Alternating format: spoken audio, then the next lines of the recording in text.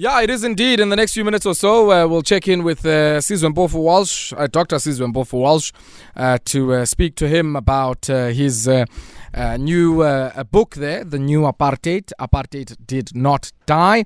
It was privatized. And we'll also have a chance in our Culture Talk segment later on to speak to Babalwa Nonkenge, a podcast at Epokotweni.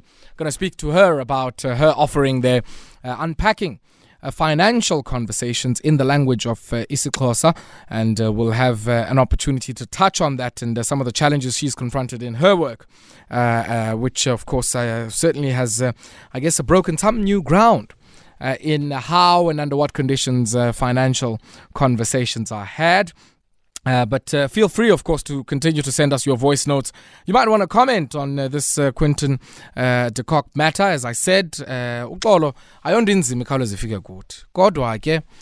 have to make sure that we're able to place some critical qualifications on under what conditions that type of thing happens, because as one of our callers indicated, we got to set a precedent.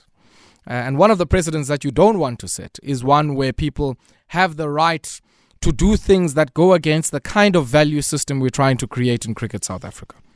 Coming as it does from the racist history in the apartheid period and even post-apartheid of Cricket South Africa. Let me know what your thoughts are on that. I'd love to hear your perspectives, and you can share with us on our studio line 089-110-3377. It's Kona Nagla WhatsApp line out on 079-191-4270. It is indeed, and 17 minutes it is after 8 p.m. Dr. Sizwe Mpofu-Walsh is our thought leader on this Thursday. He is a postdoctoral fellow out at WISA, the Wits Institute for Social and Economic Research, and also the author of The New Apartheid. Apartheid did not die. It was privatized. And he joins me now on the line. Dr. Mpofu-Walsh, good evening to you and welcome. Hey, Ayabonga, how are you doing, brother? I'm well, thanks, my man. How are you?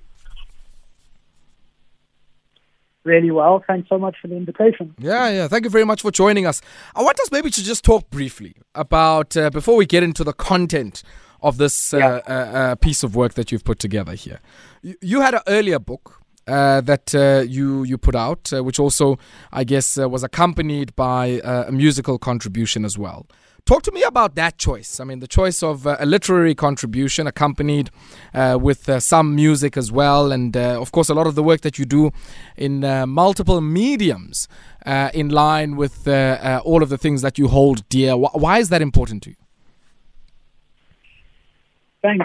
Yeah, I think for the generation before us, the frontiers of creative expression were very much limited by the political and economic situation and the great oppression of apartheid. And so rising to become an author or an academic was very difficult. And I think one of the beautiful things, although I spend a lot of time criticizing our current situation, about where we are is we can start to explore new frontiers of expression, new combinations of expression. And I've always found the combination of music and writing to be a fascinating way of persuading people towards a message. You know, often when you write, people are so defensive and they want to, who's this person trying to teach me something, is the kind of predisposition. But music has a way of approaching the heart in a different way, and I think that's something you can't do with writing. So combining those two things, I think, is an interesting way to get a message across. You know, it's interesting. Your new book, The New Apartheid, starts in the chapter on space with something that we've been grappling with on this show, which is this sort of resurgence of a new form of federalism. And, of course, at its outer margin is, an explicit commitment to secession, in particular of the Western Cape. And I'm quite interested, I guess, in the context of what you've written in your book, how you engage some of that and how that has received an electoral platform. I guess people don't go into elections unless you were really one of these smaller marginal parties if you don't think what you're saying has a base that's listening to it and that is moved by it. Well, that's such a fascinating question, Ayabong, and I'm glad that you honed in on that part of the book. I think we need to appreciate that there is a big project and a worrying project underway to break away on the part of white South Africans from South Africa, but not to do so in a way that is obvious, but rather in a way that we won't even notice it until it has fully happened. So when you look at organizations like AfriForum, you look at the Cape Independence Party, you look at various other attempts to insulate white privilege from the state, I think we're starting to see a project unfolding, and it's not secret. You can actually hear people talking about this project, a project of a new form of segregation where increasingly organizations that champion the interests of white privilege are trying to detach themselves from the democratic project. And that, I think, is something we really need to pay very close attention to, and a lot of it is happening in the private sphere in the way that people gate themselves off from the democratic state. Sizwe, I want you to pause there for me for a second. We need to take a quick spot break. I can see it nearing on us. But when we come back, I want us to talk about how, I guess, this seemingly is transcending racial lines. I mean, I was speaking to the Cape Coloured Congress yesterday. And if I read the manifesto of some of the, other organizations who want federalism in some shape or form, it does seem that it's something that transcends the racial or ethno-national lines. And we'll continue with that after this. There's no time like right now to kickstart your next chapter. You deserve quality education that will help you succeed. And studying full-time or while you work is just one application away. With contact learning or distance learning offerings, let us help you unlock your endless potential. Feel empowered, get equipped and employed with an undergraduate or postgraduate qualification that works for you. Applications are now open. Visit stadio.ac.za to apply today. Stadio is a registered higher education provider. It is indeed, and 24 minutes it is after 8 p.m. We're in discussion with Dr. Sizwe Mpofu-Walsh, postdoc fellow at WISA and the author of the new Apartheid. Apartheid did not die, it was privatized. He's our thought leader on this Thursday. And Sizwe, before we went to the break, I was talking about how it seems this fantasy of secession or the fantasy of sort of drawing up more borders, balkanizing the country, and one of my guests this week was saying, we raise X amount of money and we get very little of it in return, which in a way was a direct attack on the progressivity of our division of revenue, and the suggestion that actually we kind of need to be creating barriers for the free movement of people even within South Africa. What do you make of that in the context of what you say about space in your first chapter, but more importantly, I guess, about the unresolved issues of Bantustan? Well, the book is really an attempt to suggest that we have not even begun to scratch the surface of apartheid in our current society. We are often assumed to have defeated apartheid in 1994. But I think the last 3 decades of experience have shown that the legacy of oppression reaches right into the present and will have a future. And I think this is one area in which that message is clearly evident. I think the way we organize space, the way people travel, who lives where, who lives in townships, still who doesn't, who is able to live in communities which are cut off from the state, who isn't, and where our public space is, I think really reveals in stark terms just how segregated our society continues to be. And so when we look at the way that a new political imagination is building around further segregation, further separation, further devolving of power down away from the central government, I think that's part of a broader pattern and a broader theme where we have new forms of social separation, which are frustrating our aim of overcoming the legacy of apartheid. Now, an interesting part of, I guess, that enduring legacy, especially in what I call the former TBVC states, is not only what might be deemed agrarian dualism, so the existence of highly mechanized, capital-intensive, commercial forms of agriculture on the margins of these TBVC states, under white tilling and all manner of other things, and of course the subsistence production that happens in those homelands. But you also have, I guess, a duality of legal systems, which is something that you give some attention to. And you argue that a big part of why that has been retained, I guess, to the adverse incorporation of many people who live under these dual systems of law has a lot to do with appeasing, traditional authorities as a big part of how our transition unfolded. Talk to us about that. Yeah, this is a really important part of what I think we all have to give attention to. When the transition to 94 unfolded and South Africa became a democracy from our apartheid past, of course, the apartheid laws, which were evil and widely criticized, came down. But a lot of things happened around that period that perhaps we haven't given enough attention to. And I think one of the things that happened was the integration of the Bantustans, the areas of South Africa which were designated for specific cultural groups according to apartheid's own imagination. And when those Bantustans became integrated or incorporated or brought into the new country, so many of the problems that had dogged and plagued the Bantustans became the democratic government and the democratic states problems. And one of those problems is exactly the legal systems that governed Bantustans, but also many of the cultures, the power bases, the bureaucracies or the people who worked in government who had to become part of the state. And we are still, to this day, trying to arrange and coordinate ourselves around a group of ethnically defined provinces, which often create more trouble than they bring happiness. If we look at it in that way, and there's something very interesting that you suggest at the tail end of the section on law, and you ask, what is it that Black South Africans won?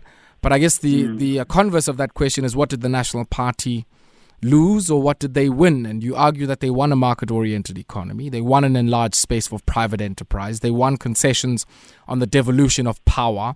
And they won amnesty for apartheid securocrats and, of course, very fat pensions for apartheid bureaucrats. And I'm quite interested in, I guess, how that foregrounds your chapter on wealth. Because in many ways, what you're suggesting is that the private and public interests in the division of wealth in our society either have remained the same, thus, I guess, the new apartheid, or critical elements of those have remained the same. And maybe it might be worth, I guess, explaining how in the division of wealth and the underlying social relations around how that wealth is divided, you feel apartheid has remained the same. Yeah, it's so interesting. I think we don't quite appreciate how much apartheid wealth and power is still all around us. Just as a personal anecdote, the people themselves, we walk amongst the grandchildren of apartheid's worst architects, and so many people who were part of the apartheid army, and it's invisible, but it's with us. And I think that's very much the situation of wealth in our country. We have not fully grappled with the way that apartheid wealth didn't disappear. And what I say in the book is it may have changed form, but it didn't necessarily change hands. Or when it did change hands, it changed hands in such a way that it could maintain its ultimate form. And so where did apartheid wealth go, and how do we trace it back to its origins to realize where power really lies in our economy? I think that's the question that's on all of our lips, because we look around and we are told that we are in a new era where opportunity is easily available. but really the centers of economic power, the people who have money, seem to trace back often to apartheid pools of capital. Yeah. I mean, there's a lot you cover in the book. You speak about how, for instance, technology, as many people often say, might be, what makes more apparent or deepens the structural inequity of our society. But I guess I'm also very interested in how you grapple with this notion of surveillance capitalism and how technology in many ways, allows for, I guess, a much higher level of surveillance, which feeds on, I guess, the new apartheid that you speak about, and you touch on, how we think about punishment, how we think about policing, how we think about the monopoly of the state on violence, still is very much within the paradigm of apartheid, and even the boundaries we spoke about earlier, that are defined ethno-nationally, still very much within the ideational realm of apartheid. Now, I guess, Sizwe, the other question that I would have, having defined the new apartheid in this way, we also do know that, I guess, apartheid in a sense was also apartheid because of the, countervailing political agitation and the political project that aimed to undo it.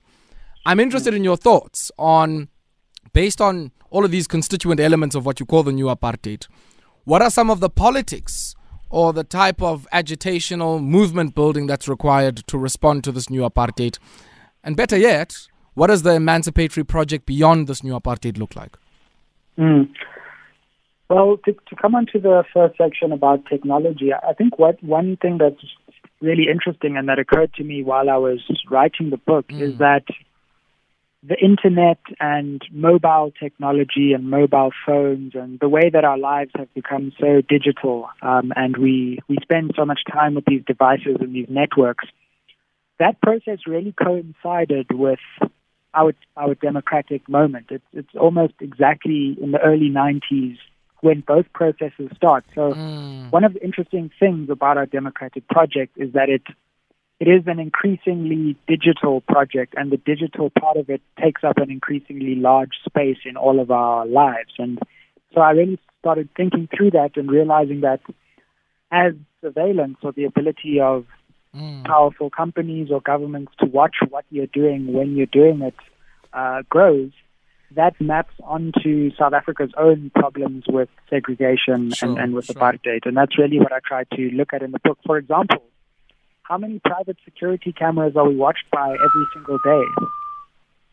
Anytime you go into a building, a set of shops, a garage, your workplace, you're being watched by private eyes, and not necessarily public eyes as it was in apartheid. And that's something we need to really think about. And then in terms of the political project, I think, Ayabonga, we're still in the very early stages of conceptualizing that, and that's really what I hope to do with this book.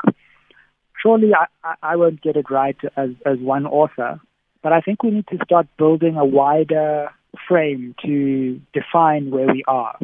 Go beyond just poverty, inequality, and unemployment, or technical terms, and really start thinking like the generation who fought formal apartheid.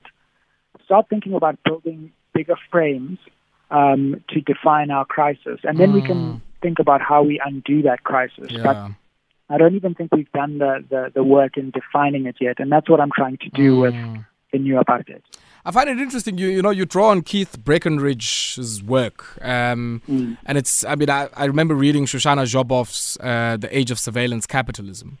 And one of the things, of course, it's written in the context of the US, speaking about Google and all of that stuff.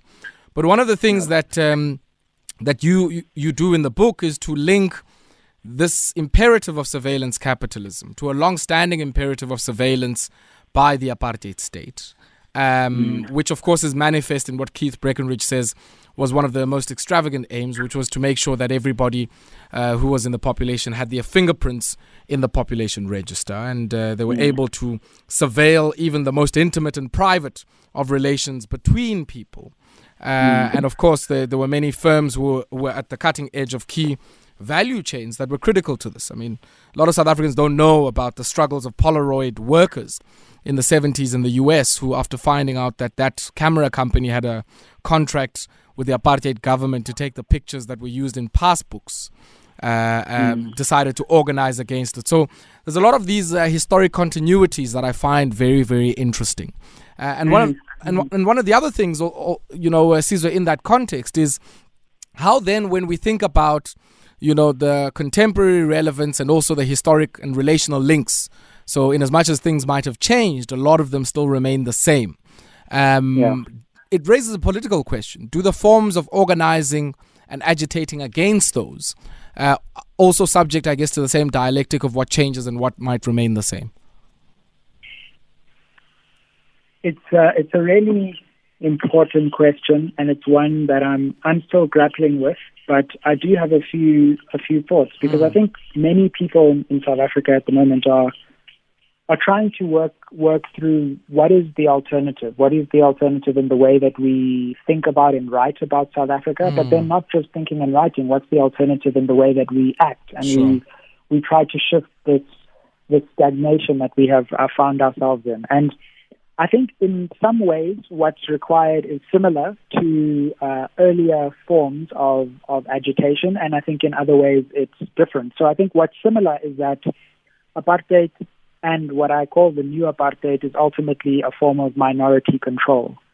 And it requires a very coordinated minority to take advantage and exploit a much larger majority. And so the strategic question then is, how do you mobilize a majority to counteract the minority? Because if the majority is as organized as the minority, then there's only ever going to be one winner. But one of the differences, I think, is that previously apartheid was a governmental project. It came from the state. It came from a central source. Now it's become a project that is largely housed in the private realm and in the private sphere, and it's not in one place.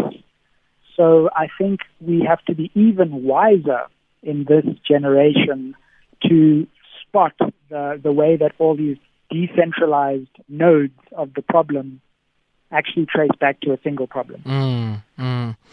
Maybe then a last one while we have you for, I guess, just about a minute or so. I mean, there's been some interesting reception of your book. I think a lot of people who reviewed it have also given some very glowing reviews. Some are on the cover.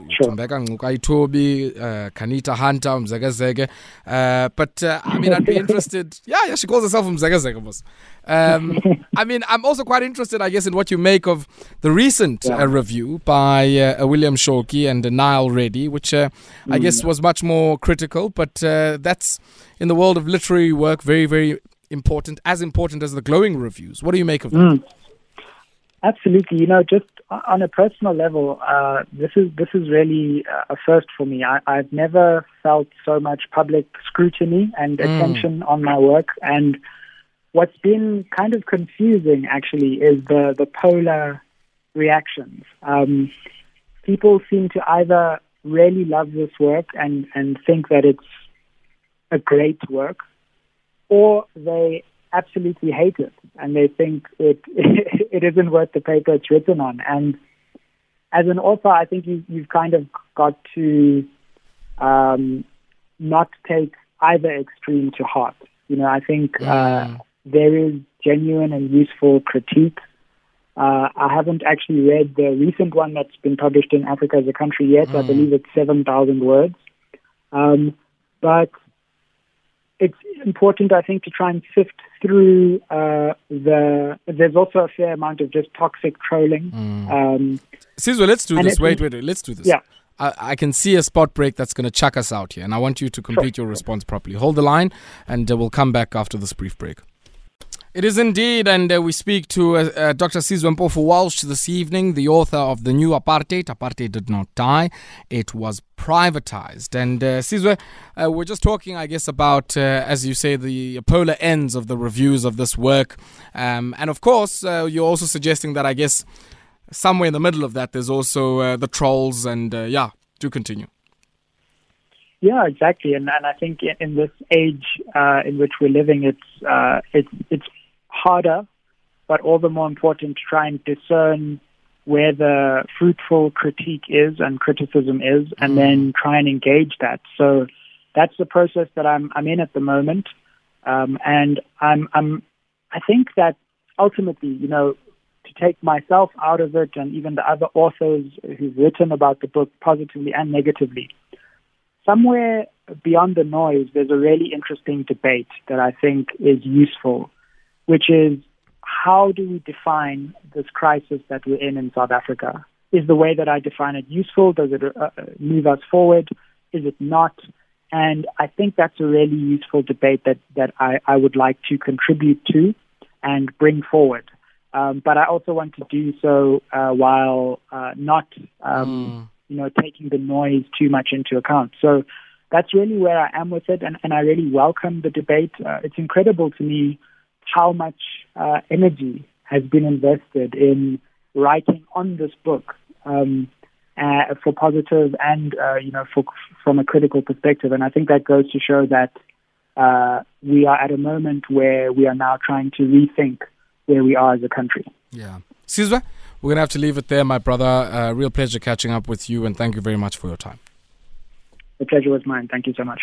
Dr. Sizwe Mpofu-Walsh joining us there, the author of the new Apartheid.